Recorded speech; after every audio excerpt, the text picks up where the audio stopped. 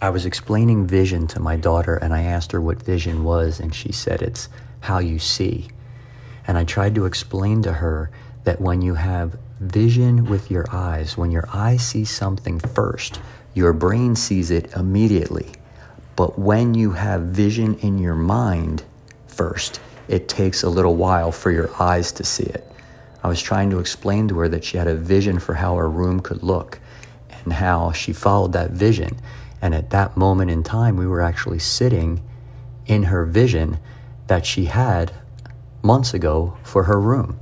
And I wanted to express to her and excite her about the possibilities of seeing something in your mind and having it come into the world.